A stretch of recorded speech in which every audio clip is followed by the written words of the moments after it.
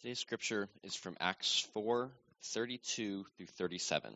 If you're using the Bible in front of you in the pew, that is on page 912. Once again, that's Acts 4:32 through 37. Now the full number of those who believed were of one heart and soul, and no one said that any of the things that belonged to him was his own, but they had everything in common. And with great power the apostles were giving their testimony to the resurrection of the Lord Jesus, and great grace was upon them all. There was not a needy person among them, for as many as were owners of lands or houses sold them, and brought the proceeds of what was sold, and laid it at the apostles' feet, and it was distributed to each as any had need. Thus Joseph, who was also called by the apostles Barnabas, which means son of encouragement, a Levite, a native of Cyprus, sold a field that belonged to him and brought the money and laid it at the apostles' feet. Thank you, Chris. And thanks to Eric and team, and thanks, John. Where did you get your coffee this morning? It's probably not accessible to us here. But good morning, church. Good to be gathered together again this morning to seek God's voice, to hear from Him through His Word. Well, it's been said that men think about something every 7 seconds. Doubtful. Most of us are quite sure that men's minds are empty most of the time. Actually, recent studies confirm that for both men and women, the most common thought is money. Nearly 1 out of 4 respondents responded that they thought about money more than any other subject.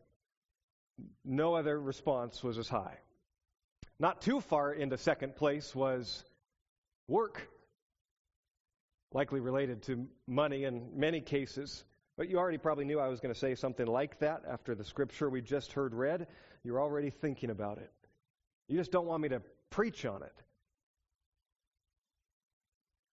Most respondents indicated across the board that they would think about money or work at least 3 to 4 times an hour.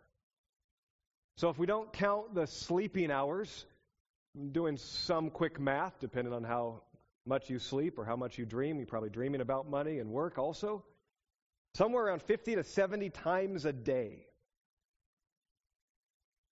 How often do we think about Jesus? How many times an hour do we think about the kingdom of heaven?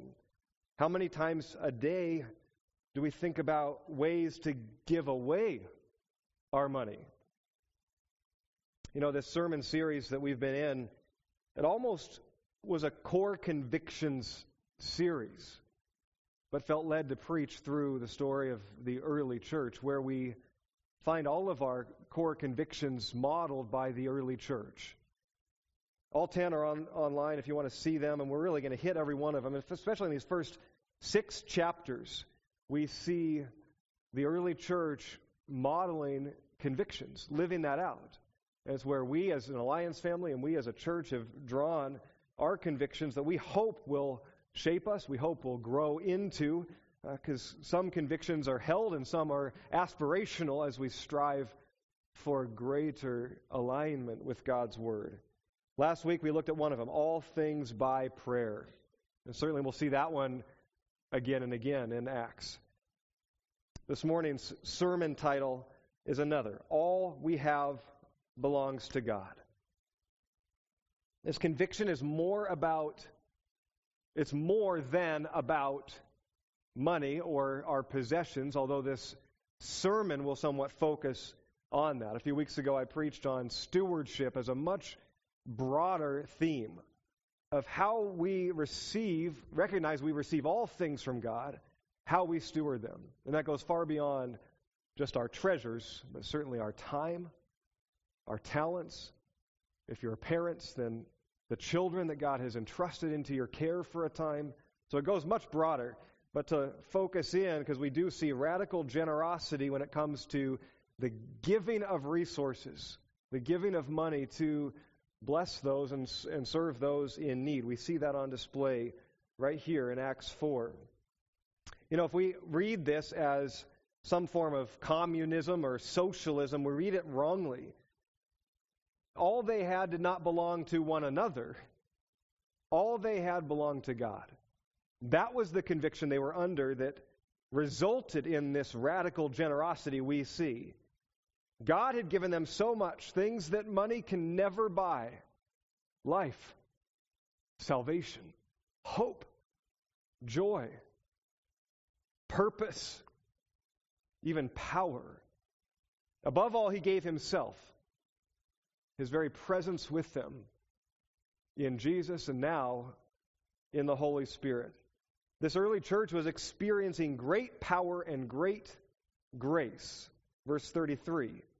With great power, the apostles are giving their testimony to the resurrection of the Lord Jesus, and with great grace, it was upon them all. This is the reason for their radical generosity.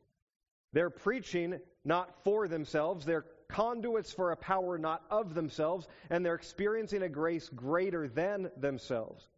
No wonder they are freely giving generously earthly things. If we don't begin here, then, with who Jesus is and what he has done, then our giving, if we give, would merely be a regulation, not the result of a relationship. And so hold that, please, in mind as we consider this radical generosity and ask ourselves, how does it compare? It's not that we struggle to understand generosity. Do I need to read the scripture again? We fail to apply it. It's not complex, though it's difficult to live. So why the disconnect? Perhaps we don't struggle with comprehending generosity. We struggle to comprehend grace, purpose, mission. We have been shown the same great grace of Christ that the early church received. While we were yet sinners, Christ died for us. We're under the same great grace. The reason that they gave like they gave, it's not because the Holy Spirit had shaken the walls. You read the passage right before this one in Acts 4. They were all together praying, seeking him, and the Holy Spirit shook the walls of the place that they were gathered in. The reason they lived as they did, the reason they gave as they did, was not because the walls had shaken, it's because God was continually shaking their hearts. The outward signs were indicative of something greater spiritually that was taking place. So we can wrongly find ourselves thinking, well, no wonder the early church lived like we see them live, preached like we see them preach, give like we see them gave. If God were to shake these walls, so would we. The reality is, if these walls start shaking right now, every one of us is saying, earthquake, and running for cover. That's our natural response. And we see throughout Scripture the human response to the supernatural. A couple examples. When God spoke from heaven, John 12, those who heard it, many of them said, it thundered. They look for a natural reason to the supernatural. Earlier in Acts chapter 2, when the 120 are speaking in tongues of languages that others heard and recognized, though they were unlearned men and women. Many in the crowd said, they're drunk. It's 9 a.m, but they're drunk. Looking for a natural reason to explain the supernatural. When the lame man, right here from Acts 3 and 4, the lame man who'd been at that gate begging for alms for decades, when he's now standing in front of them and they could not deny it, still the leaders dismiss it. So simply because a supernatural event occurs does not lead to transformation. Not necessarily. Now let's continue to be people who pray, Lord, If you want to shake these walls, so be it. But what we really need is for you to shake our hearts. Stir our hearts. Move us, Lord. This last Tuesday morning, early, 12 men gathered to pray a similar prayer. This one out of Ephesians 5. Ephesians 5:14. Awake, O sleeper. Rise from the dead, and Christ will shine on you. The 12 of us praying something similar. Lord, awaken in us what might be dormant. Stir in us, because we want you to shine on us. But stir in us what might be sleeping. Waken us to your spirit, your presence, your will, your word. I was greatly encouraged. I know many more of you are invited and could be there and have indicated that you'd like to join us, albeit 6:30 a.m. on a Tuesday. But awake, O sleeper. Rise. Arise, and Christ will shine on you. By the way, Jesus started with 12 too. Good place to begin. If our generosity, speaking of generosity, is conditional to God shaking the walls or showing himself in some supernatural way, then we miss the opportunity to walk by faith. To take God at his word and live by it. It's a good prayer to pray, Lord, stir us, shake my heart, change my heart, awaken us, all good prayers. But we too have responsibility, if not ability, to change our own hearts. According to Jesus, in the passage I read last week, Matthew 6:19, do not lay up for yourselves treasures on earth where moth and rust destroy, where thieves break in and steal, but lay up for yourselves treasures in heaven where neither moth nor rust destroys, where thieves do not break in and steal. For where your treasure is, hear that, there your heart will be also. According to Jesus, we have actionable work with what we do with our treasures. Now, that probably does extend beyond just money. But in our current culture, that dollar figure, that number, even if it's a figment on a computer screen, let alone it's attached to treasure.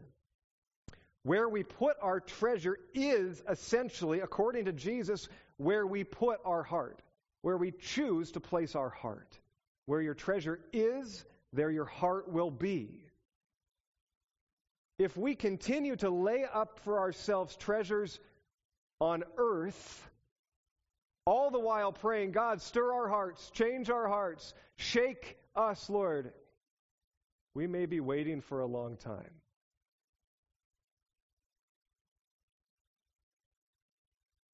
Jesus said to the rich young man, Go and sell everything you have, then come follow me. He didn't say that to everyone who came to him. But he knew this man's heart. He knew where his treasure was.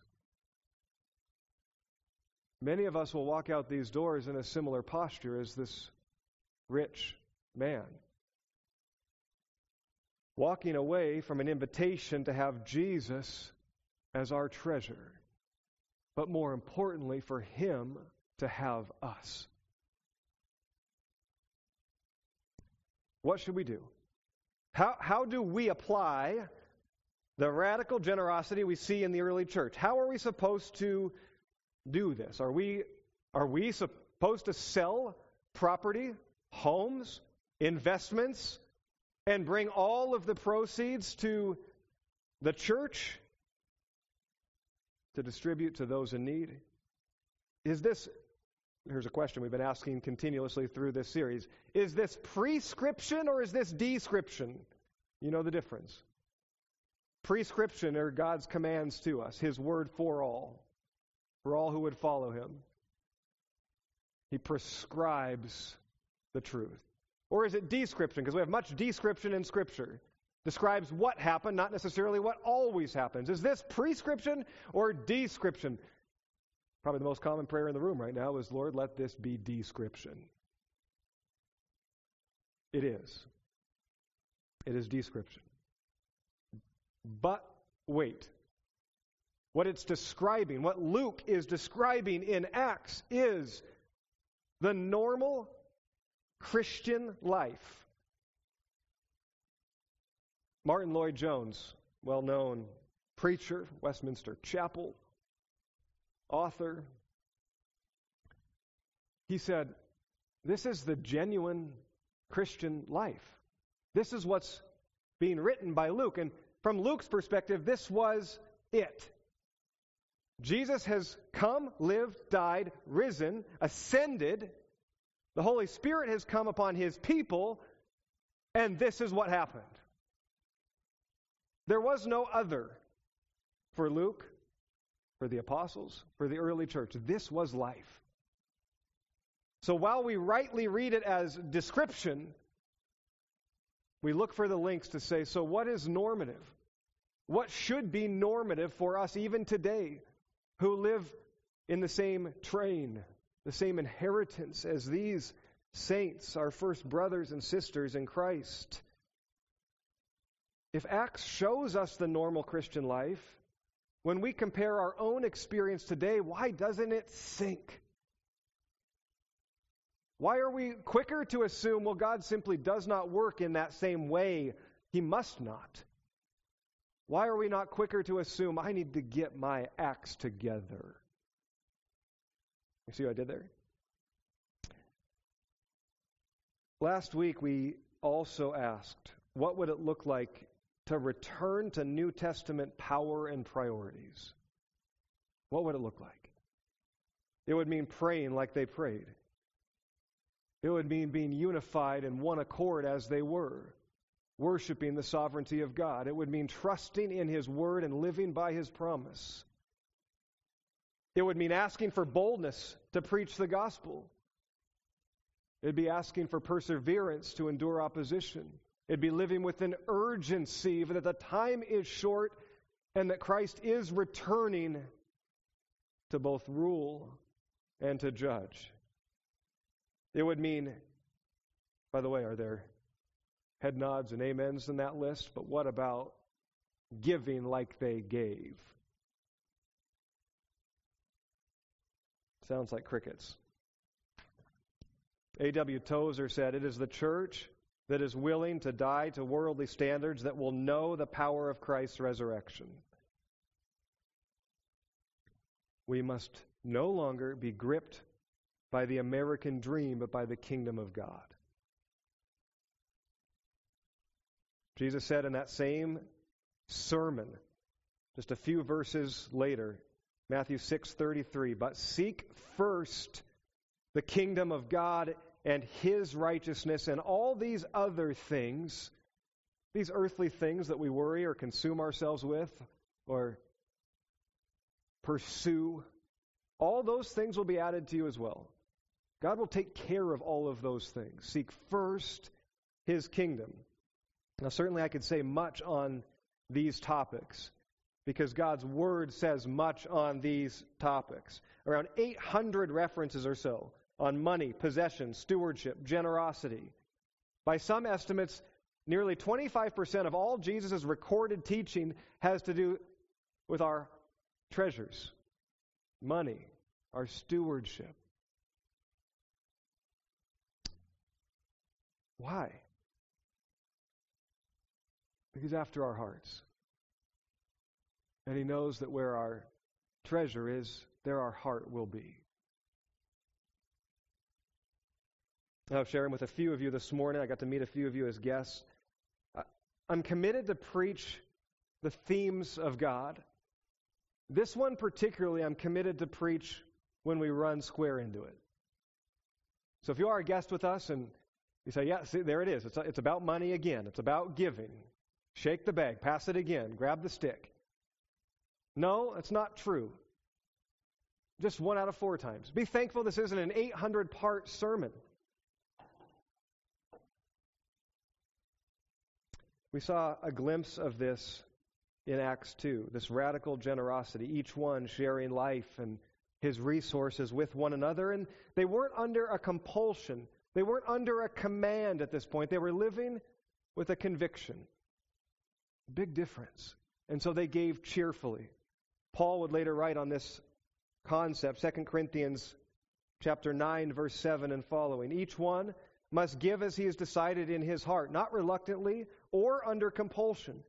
God loves a cheerful giver. And God is able to make all grace abound to you, so that having all sufficiency in all things at all times, you may abound in every good work. This is just one area of what it looks like when Christ has our heart. By the way, tangent, I said this last time we hit this concept in chapter 2. Don't you wish our government would take a page from 2 Corinthians chapter 9? Just pray. Just pray about what you feel is right to give, and give to the IRS, and do so cheerfully. And we would, wouldn't we? And we laugh because we do the same thing in the church. This really is a simple concept. The early church truly believed all they had belonged to God. Everything that he had entrusted to them was theirs to steward. And they truly believed that they were all rich in Christ. Some of them were rich by worldly standards. Being rich is not wrong. This is not a poverty gospel. Some of the most faithful servants of Christ were wealthy, rich by earthly standards. You can be righteous and rich, or unrighteous and rich. You can be righteous and poor, or unrighteous and poor. What matters is not how much you've been given, but how you steward it. To he who has been entrusted much, much will be demanded. Him that is faithful with a little, more will be given. These are the principles and the promises that guide us. But Jesus did warn those who are rich. Matthew 19:23, he said to his disciples, I tell you the truth. It is hard for a rich man to enter the kingdom of God. And then he uses an analogy that I don't want to distract us with. But it is hard. It's hard for a rich man, because it's hard when your treasure is somewhere other than in Christ and his kingdom. And we are rich. By comparison, we are filthy rich. Just consider this, because I know there's a spectrum, even gathered in the room today. But if you were able to come today, unless you lived 2 doors down, you probably didn't walk. And you didn't even think about it. If you live in a dwelling place that was built not by you, if you turned a faucet and clean, drinkable water just flowed out, if you had a choice of which clothes to wear this morning, and some of you stood and tried to figure it out, and even changed a couple times to figure out what would match best, and which shoes that sit there in your closet would go with them. My wife's not here. Pray for her and my son. He's battling the flu. I do appreciate the prayers. And so I didn't ask her permission, but we are abundantly rich if you look at our closet. And I know the choices are hard. And I said the other day, and this grace and peace, forgiveness, I said it wouldn't be hard if you had one pair of clothes.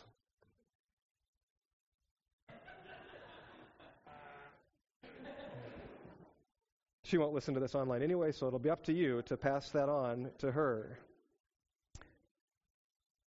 We need perspective. We need reminders. And if any of those are true, let alone all of them, you are richer than the majority of this world. And for many, if not most in this room, your last paycheck is more than 3 billion people in our world will make in a year. We are rich, financially, materially. And I pray that we recognize we are rich in things that matter far greater. The problem is with our wealth, we see it as relative because of the culture that we are in. The culture that continues to esteem wealth and riches and attaches it to success and to happiness, and that showcases it. Unknown, really, in the history of the world. We see everyone else's wealth so that we can measure ourselves up against it. And when you start to see it, I don't know if you've ever walked through the Street of Dreams. Now you can do so virtually. But you start to think crazy thoughts like, I don't have a hidden staircase that leads to a cigar room. I must be poor. My cat doesn't yet have a diamond-studded collar, and I don't yet own an island. I must be poor. And now I'm unhappy. Printed on the almighty American dollar is "In God We Trust." No surprise there's a growing demand to remove it. The American dream almost demands it today. It would be easier just to replace God with the word "this." What must we do to live freely? Truly free. According to Jesus, there's only one way. We live generously. We steward. Paul said in 1 Timothy 6:17, "As for the rich in this present age, as for you, as for me, Timothy, charge them not to be haughty." You have to look it up. "Nor to set their hopes on the uncertainty of riches." Charge them. Do not set your hopes on the uncertainty of riches. They are fleeting.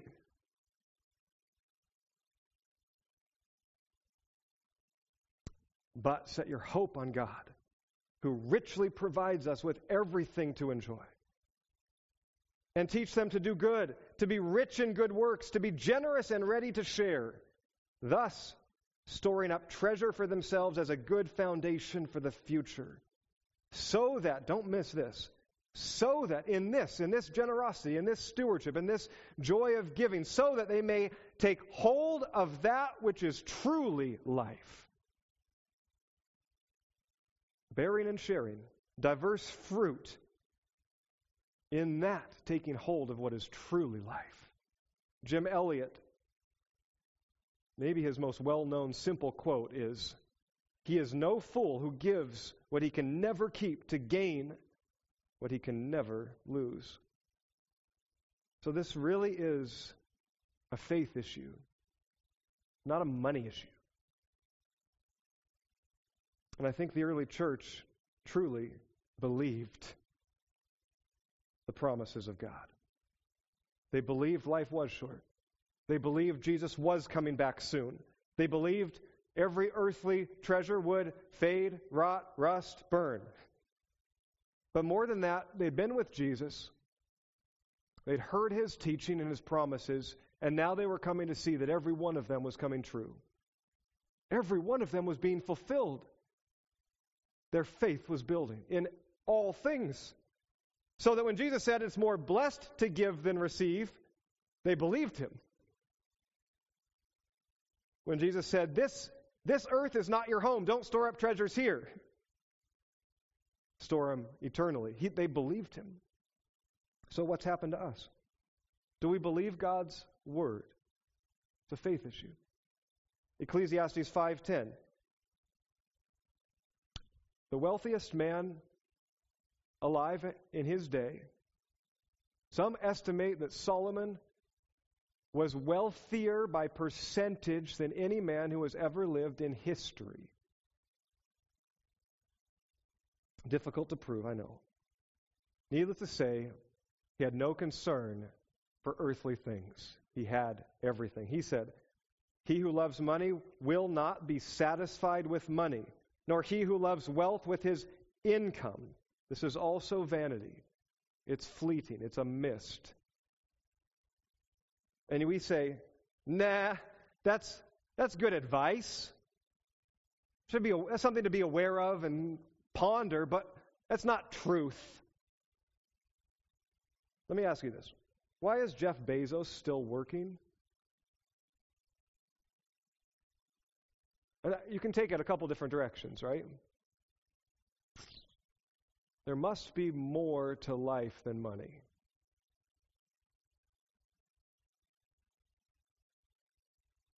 Or else, money doesn't satisfy. So, go either direction. I know, if you're like me, you'll probably go to let's swap bank accounts and I'll show you what it's like to be satisfied. And I'd wager that our own life proves we're no different, likely on a smaller scale, likely not with the billions, but consider this. for most of us in the room. 5 years ago, we had in mind something that if we had it, or if we were in that position, we would be happy. At least more satisfied than today.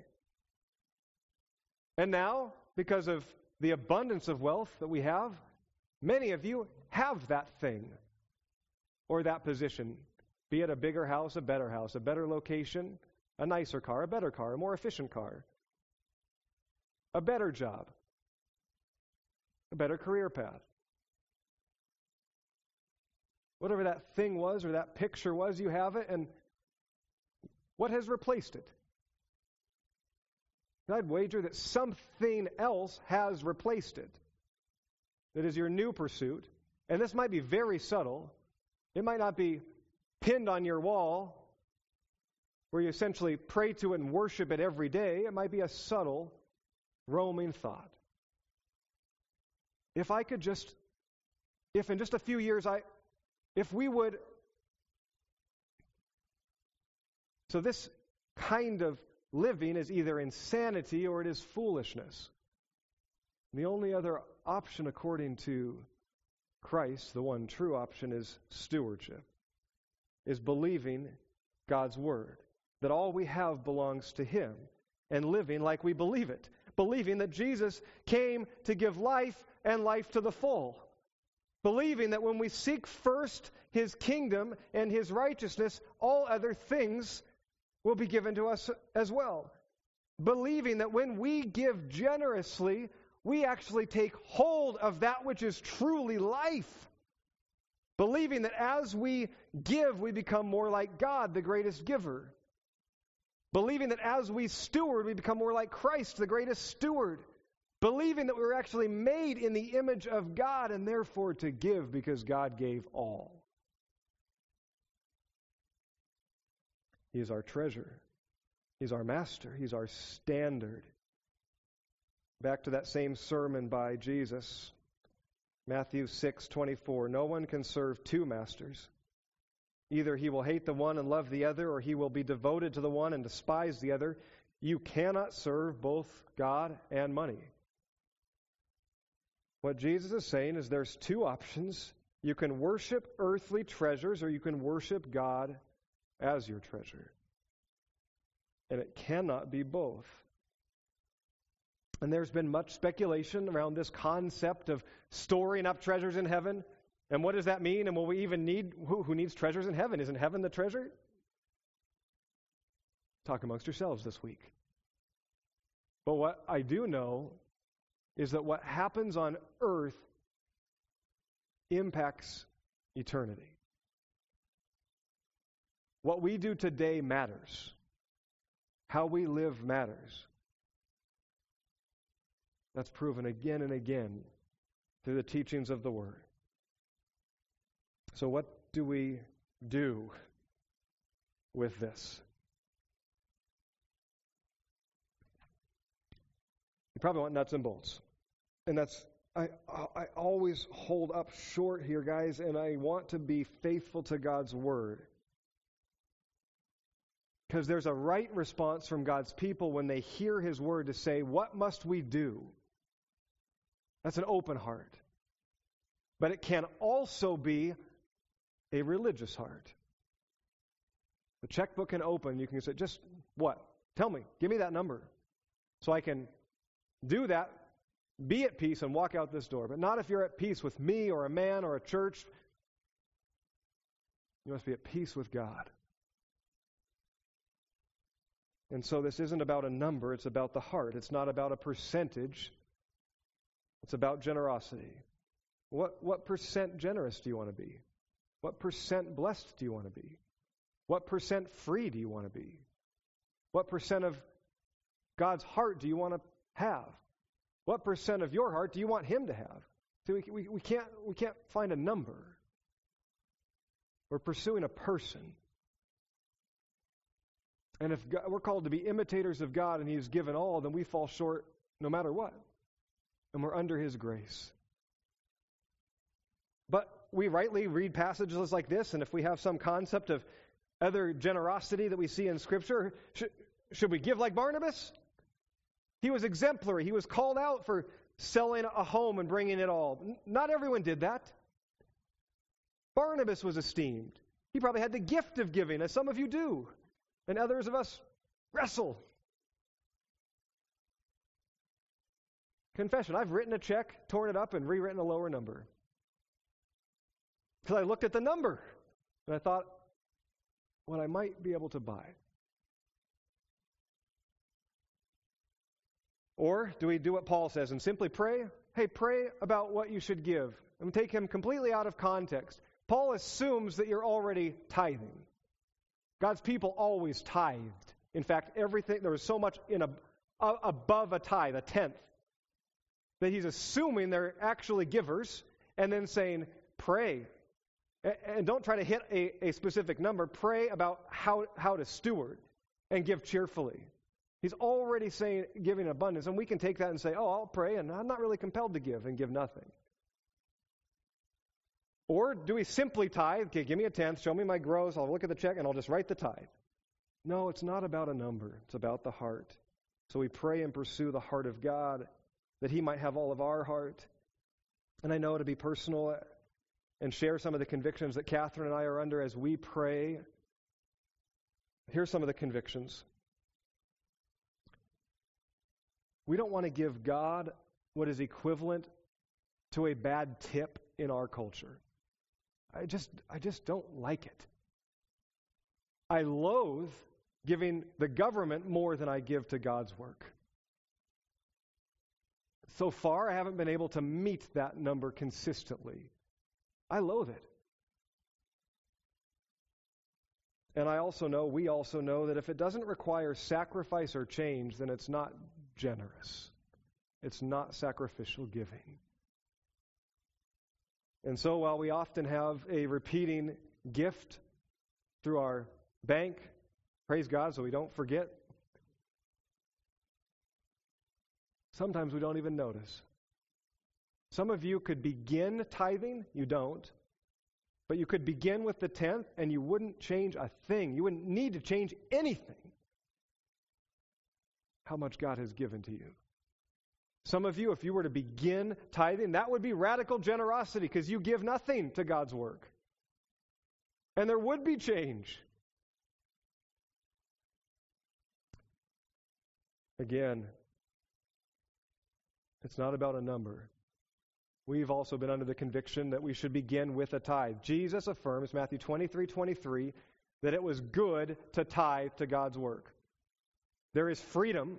We are now free, not under compulsion. We are free to give. It's actually more of an invitation. But I don't want to miss anything that Jesus affirms as good.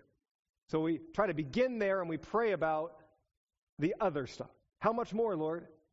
When? And in this season, seasons change. Numbers change. We seek the Lord's heart. If you don't firmly have convictions in how to steward and how to give toward God's work, because there's many awesome opportunities to give in our culture that aren't directly linked with God's work. And we may pray over those as well. You can borrow our convictions, but I would encourage you to pray together as a family or as an individual. Lord, convict my heart. I want you to have all of my heart. But where your treasure is, there your heart will be also. By the way, as a church, this is our conviction. This is how I've been convicted to lead us. We tithe as a church. Everything that comes in to our general fund, right from the top, we give 10% to the Alliance work because we believe in it. It's good work. Locally, through church planting, regionally and nationally to support the broader fields that we get connected with, and globally to the work to the ends of the earth to support our missionaries. There are 700 missionaries that are in over 70 countries. We tithe. So if you just give to Union Hill Church, you're already also tithing out of these walls. But by God's grace, I believe every year of the last 8, we've given somewhere near 20% out of these walls. Because we tithe and then we pray about, what does generosity look like in this season, Lord? We are called to steward what you've entrusted us here, but man, you've blessed us abundantly. How do we give to those in need? Right here, across the street, in our region, and to the ends of the earth. And I love continuing to pray through that exercise. And guess what? God seems to continue to give to that. And even when things get lean, we lean up other areas, not the tithe.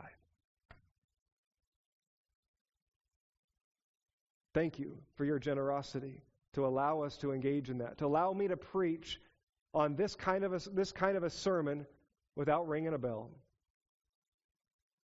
We are sound financially as a church because of you. I wouldn't say we're operating in dream mode. I hope you have dreams too. God, I want to be faithful, and that's not going to change. Help me grow in generosity. And I have dreams for what I could do if you gave me more. If you're faithful with a little, you'd be entrusted with more. We have dreams. There's so much more we could do here and out there. I wouldn't say we're operating there. I think if everyone who's part of this family was tithing, we would be operating in dream mode. That's just my belief. I think God has opened the floodgates to many of you. Some of you are guests, are passing through, are coming, are in town visiting. In fact, all of this isn't for this offering bag that passes through. This is for your heart. We don't need more money. That's a risky thing to say as a lead pastor to a congregation. I hope we can steward more. But your conviction may not be to write the check here. Where is God at work? We heard stories from John. Where is God at work? I believe Scripture calls us, Malachi 3, verse 10, bring the full tithe into the storehouse, that there may be food in my house. This is to support the work of God in the temple, so different culture.